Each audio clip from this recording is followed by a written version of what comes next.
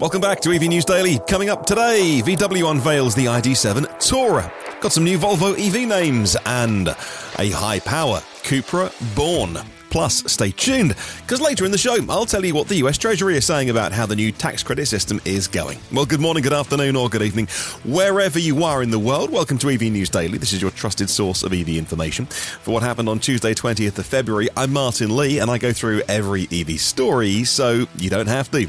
We go live at 5 p.m. UK, that's midday Eastern, but Patreon supporters get the episodes as soon as they're ready. You can be like them by clicking on a link in the show notes. We'll start with Volkswagen unveiling the ID.7 Tourer, or wagon, or estate, call it what you will. Their all-electric estate car expands the ID.7 lineup in Europe, but sadly not for my US listeners. This model joins the upper mid-size class, according to this press release. So there you go. If you're wondering, Volkswagen have told you exactly where this sits, the upper mid-size class. Okay. It's a Passat, isn't it? It's the electric Passat, but don't call it that. And in terms of range, the ID.7 Tourer has, in kilometres, 685. In miles, that's 425. That's very decent, by the way. Good range, WLTP official range that as well. So depending on your driving style, you could well exceed that. So the largest battery supports 200 kilowatt DC fast charging as well. Not to absolutely blow your socks off, but again, there aren't many situations unless you're a hardcore road tripper, and it is all about the charging curve. Yes, I know that, but 200 kilowatt DC fast charging is very, very decent. You start to get into the territory, anything above 150, and you're in the territory of, can I find a fast enough charger, at least here in the UK. I know other countries are different, but can I find a quick enough charger to get the, to best the car, as it were. So either way, like I say, depends on the charge curve, but this will be great for road tripping. But luggage and loading capacity will be of interest. If you're buying this type of car, it is up to 605 litres, and that expands to 1,714 litres with the back seats down. Now, it comes standard with head-up display, augmented reality head-up display, so it sort of superimposes the world in front of you. The vehicle also has ergo-active seats with massage and panoramic sunroof, and a wellness in-car app. I haven't heard of this before in VWs, but the new in-car wellness feature allows you and your passengers to adjust vehicle functions for enhanced well-being. I just call that setting the aircon to 21 degrees and being done with it. But no, this will manage the lighting, the sound, the aircon and more to ensure that you're happy. I'm sure it works. Set for production in Volkswagen's Emden, Germany plant alongside the fastback version of the ID.7 and, of course, the ID.4 as well. Now let's get on to Volvo next, and a couple of our well-known names are changing. So the XC40 and the C40 are being changed to come in line, really, with their all-electric future, updating the names of their recharge cars, which in some parts of the world do have a bit of a mouthful name. It's the XC40 Recharge Pure Electric. Now, it will simply be called the EX40. And that's a good thing, because the EX30 is their new baby Volvo, and it actually is going down really well. And lots of people are looking forward to getting theirs, either buying it or on the Volvo subscription package, I noticed, very popular. But also the C40, the sort of fastback coupe version of the XC40, is now called the EC40. So you got the EX30, the EX40, the EC40 for the coupe version, and then you've got the big daddy that's coming, the EX90. So that does make more and more sense as they move away from their combustion naming system.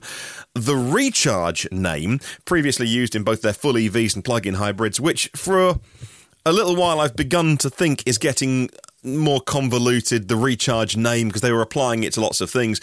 That's being phased out. So the Recharge name goes at Volvo, and the plug-in hybrids now either get the T6 or the T8 suffix, which is common in Volvo world, which indicates the power. XC40 will continue to be used for the combustion model, but of course by 2030 Volvo will be 100% pure EV. Volvo sales of electric was up 70% last year. It's now 16% of their total business, and the EX40 and the EC40, as they are now known, with their all-wheel drive and dual motor system, will also come with a new performance software package to upgrade the power to 325 kilowatts and a new performance driving mode with enhanced accelerator response and dedicated performance drive modes for maximum power utilization. Now, listeners may know, if you haven't heard, I've mentioned it a couple of times. I should do a special podcast on it.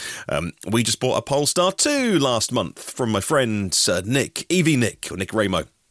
And that's basically the same car in a different world, but in a different body. And otherwise, the Polestar is full of Volvo bits. And much like the EX40, it's really quick. Now, I went for the one with all the options ticked, but it wasn't the performance one.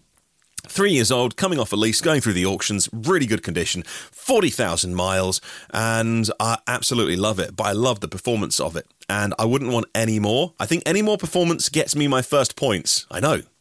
I've got to 45 years old without ever having points on my license. Touch wood. Hey, let's keep that going. That's good. And but I think much more performance, and it would probably just tempt me into being an idiot. So the performance version is brilliant, but already those cars are quick cars. This Polestar that I've got, which is like the Volvos, is already in all-wheel drive form, and I've got the 18-inch wheels. I can go for the 19s. I think were an option to tick on the new ones.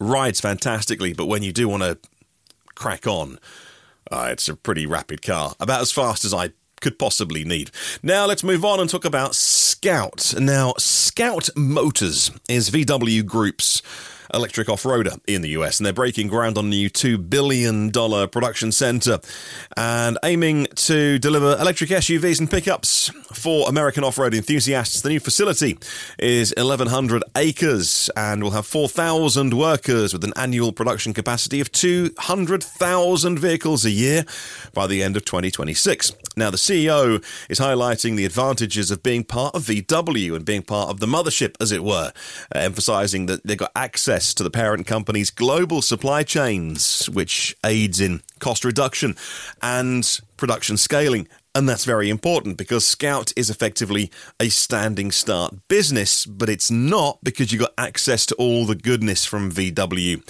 above. So it's the way that many of the Chinese names have launched new brands with new names. If you look at the likes of Geely with all of the, like Volvo I just mentioned, but also able to do new brands, spin-off brands, and not have a standing start because they've got access to lots of talent, lots of, like I say, supply chains and things like that. Procurement is a very important part of that, and even off-the-shelf components and to help with design and engineering. Battery procurement is, of course, the big one in the world that you and I are interested in. That's the critical focus, with efforts to contain costs while differing from things like VW's ID.4. Scout is considering VW Group's company called PowerCo for their battery supply. The brand plans to introduce the SUV and pickup versions of the Scout on a unique body-on-frame platform distinct from anything else in VW in the third quarter. We'll find out more details.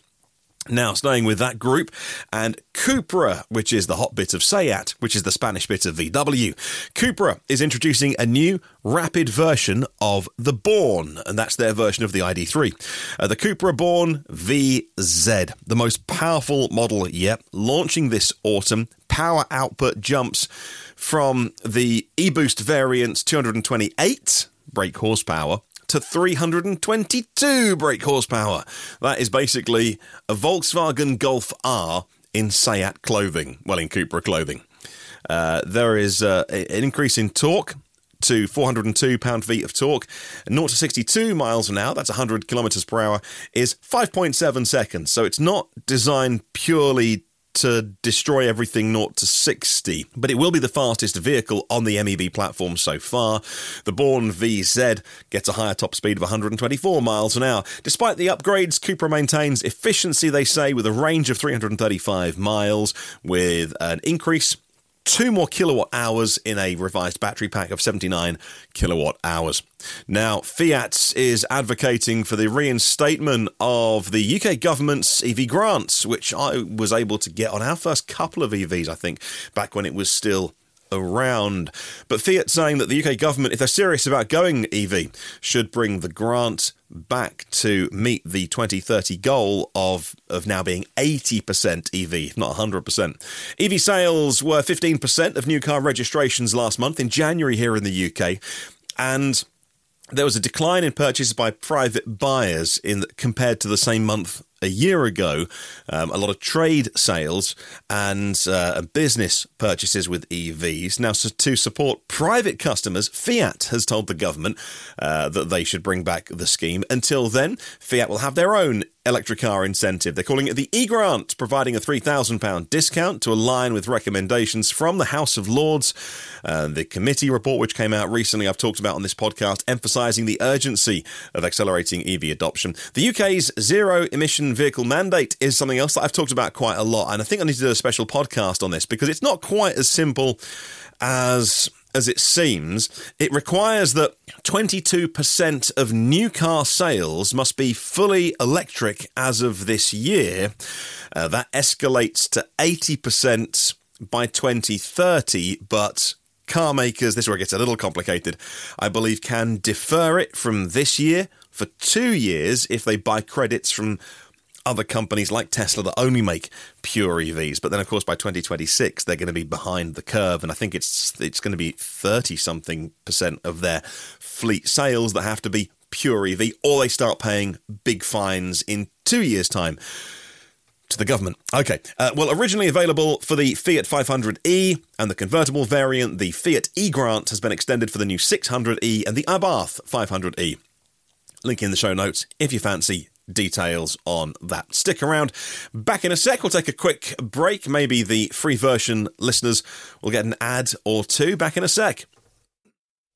Okay, if you would like your podcast ad-free, that can be done. Simply go to Patreon, patreon.com/evnewsdaily, find out more details and get your podcasts ad-free and RSS feed, which is unique to you. And you just copy-paste that into your podcast app and it strips out the ads, or rather, it's a separate version that I publish minus the ads. All right, let's talk a little bit about how the US is going with the tax credit system. Since the 1st of January, the US Treasury has issued $135 million in advance EV tax credits to consumers through auto dealers.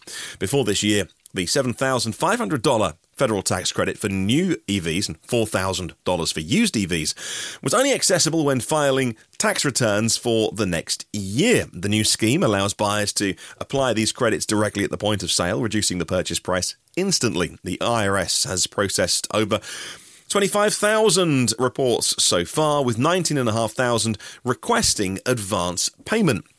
That is $135 million paid to dealers. Over 11,000 US auto dealers have now signed up to the program. 8,000 have been approved for the advance payment scheme, and buyers need to confirm that they meet the specific income requirements to be eligible to get this money off a new car when they buy it. It hasn't got to just be a dealer, because remember, Tesla are a direct seller, but Tesla are registered as a dealer for the purposes of this scheme.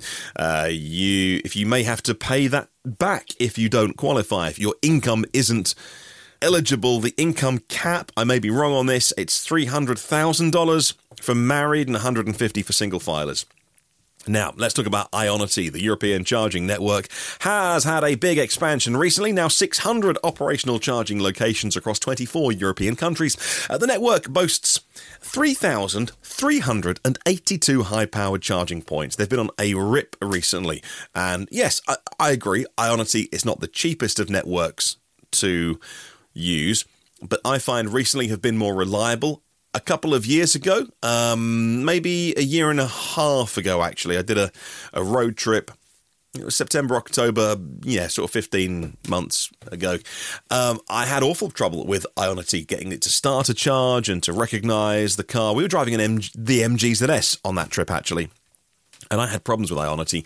Since then, everything, touch wood, has all been fine. Haven't used the Ionity on the Polestar yet. But I do think that they've got some of their gremlins sorted out now. There's an additional 96 charging parks under construction. By 2025 next year, Ionity want to grow their footprint to over 1,000 locations with more than 7,000 charging points. New sites are being planned to include 6 to 12 charging stations each, and the 350 kilowatt per station capacity will be maintained. They do power sharing at their sites, of course. Now, Ionity is acquiring land for future expansion, seeking plots from 500 to 3,000 square metres, with a preference for larger sites capable of hosting at least 12 charging bays.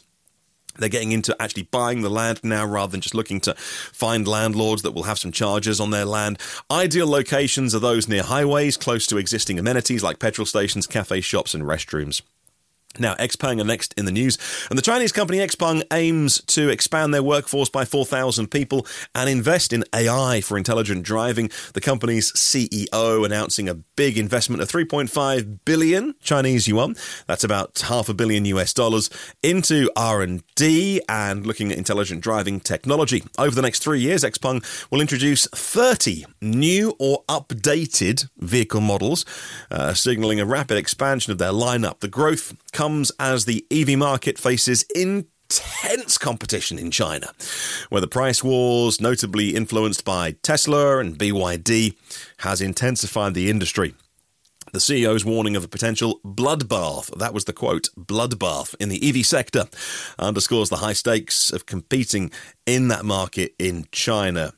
Now, let's talk a little bit about battery technology, should we? Because sodium-ion battery technology could be something that we talk about now as something on the horizon, and then, well, you know, in a few years' time, the rest of the world might be talking about it, and here you and I were discussing it in 2024. But sodium-ion technology and batteries could well unlock cheaper, smaller city cars, which don't have the range of other EVs, but achieve that price point which we're always told EVs are just for, you know, rich, privileged people. One of those companies is IBU Tech. They're expanding their focus to now develop sodium-ion batteries. They are targeting applications in small EVs and stationary energy storage. The company has completed their development and initial production of the cathode active material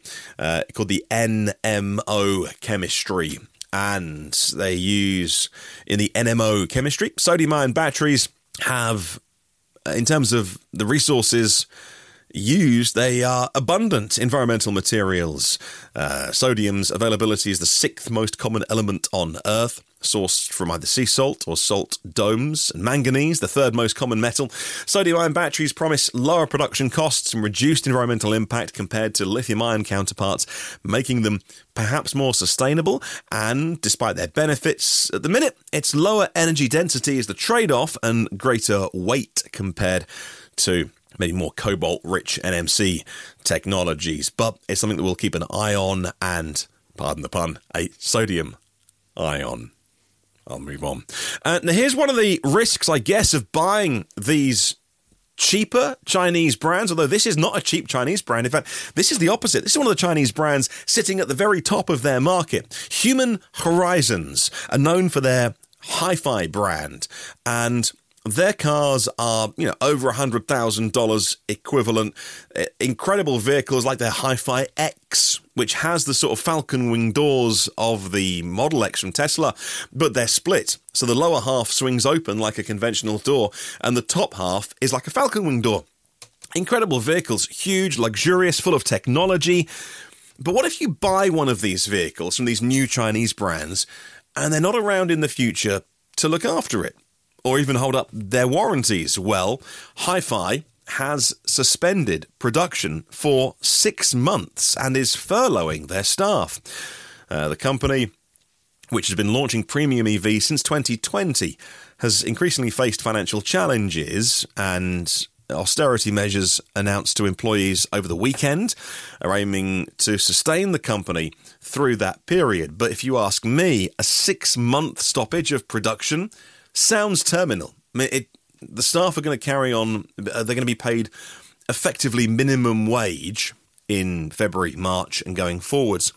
But restarting a line after 6 months, that's not the work of a moment, with supply chains, with machinery which will have been shut down, just the line being stopped. And so it's a huge undertaking to start that production again.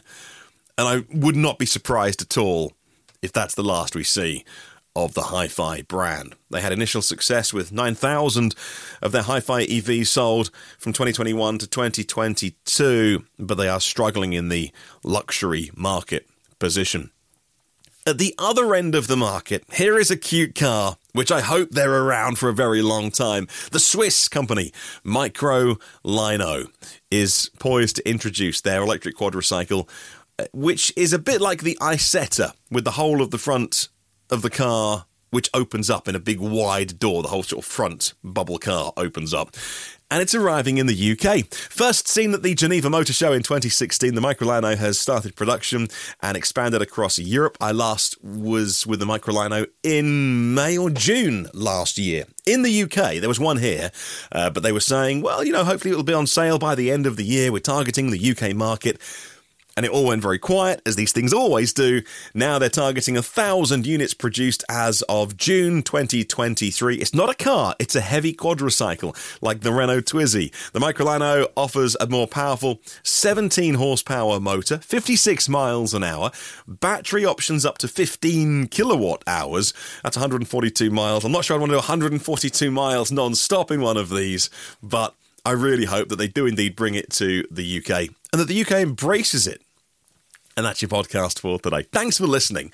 And thanks to everyone on Patreon who supports this podcast and the work that we do. The premium partners get a daily mention. That's Porsche of the Village in Cincinnati, Audi of Cincinnati East, and Volvo Cars of Cincinnati East. National Car Charging on the US mainland and Aloha Charge in Hawaii. Derek Riley and Nevo.ie. They just held Ireland's first ever electric vehicle show last weekend with the Bank of Ireland. And if you went along, I'd love to hear from you. And we're going to get Derek on the show, if not this week, then next week, to tell us all about how it went and what they're planning going forward.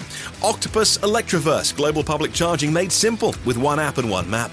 And LeasePlan Electric Moments, providing all the tools and guidance EV drivers need. Have a good and see you tomorrow. And remember, there's no such thing as a self-charging hybrid.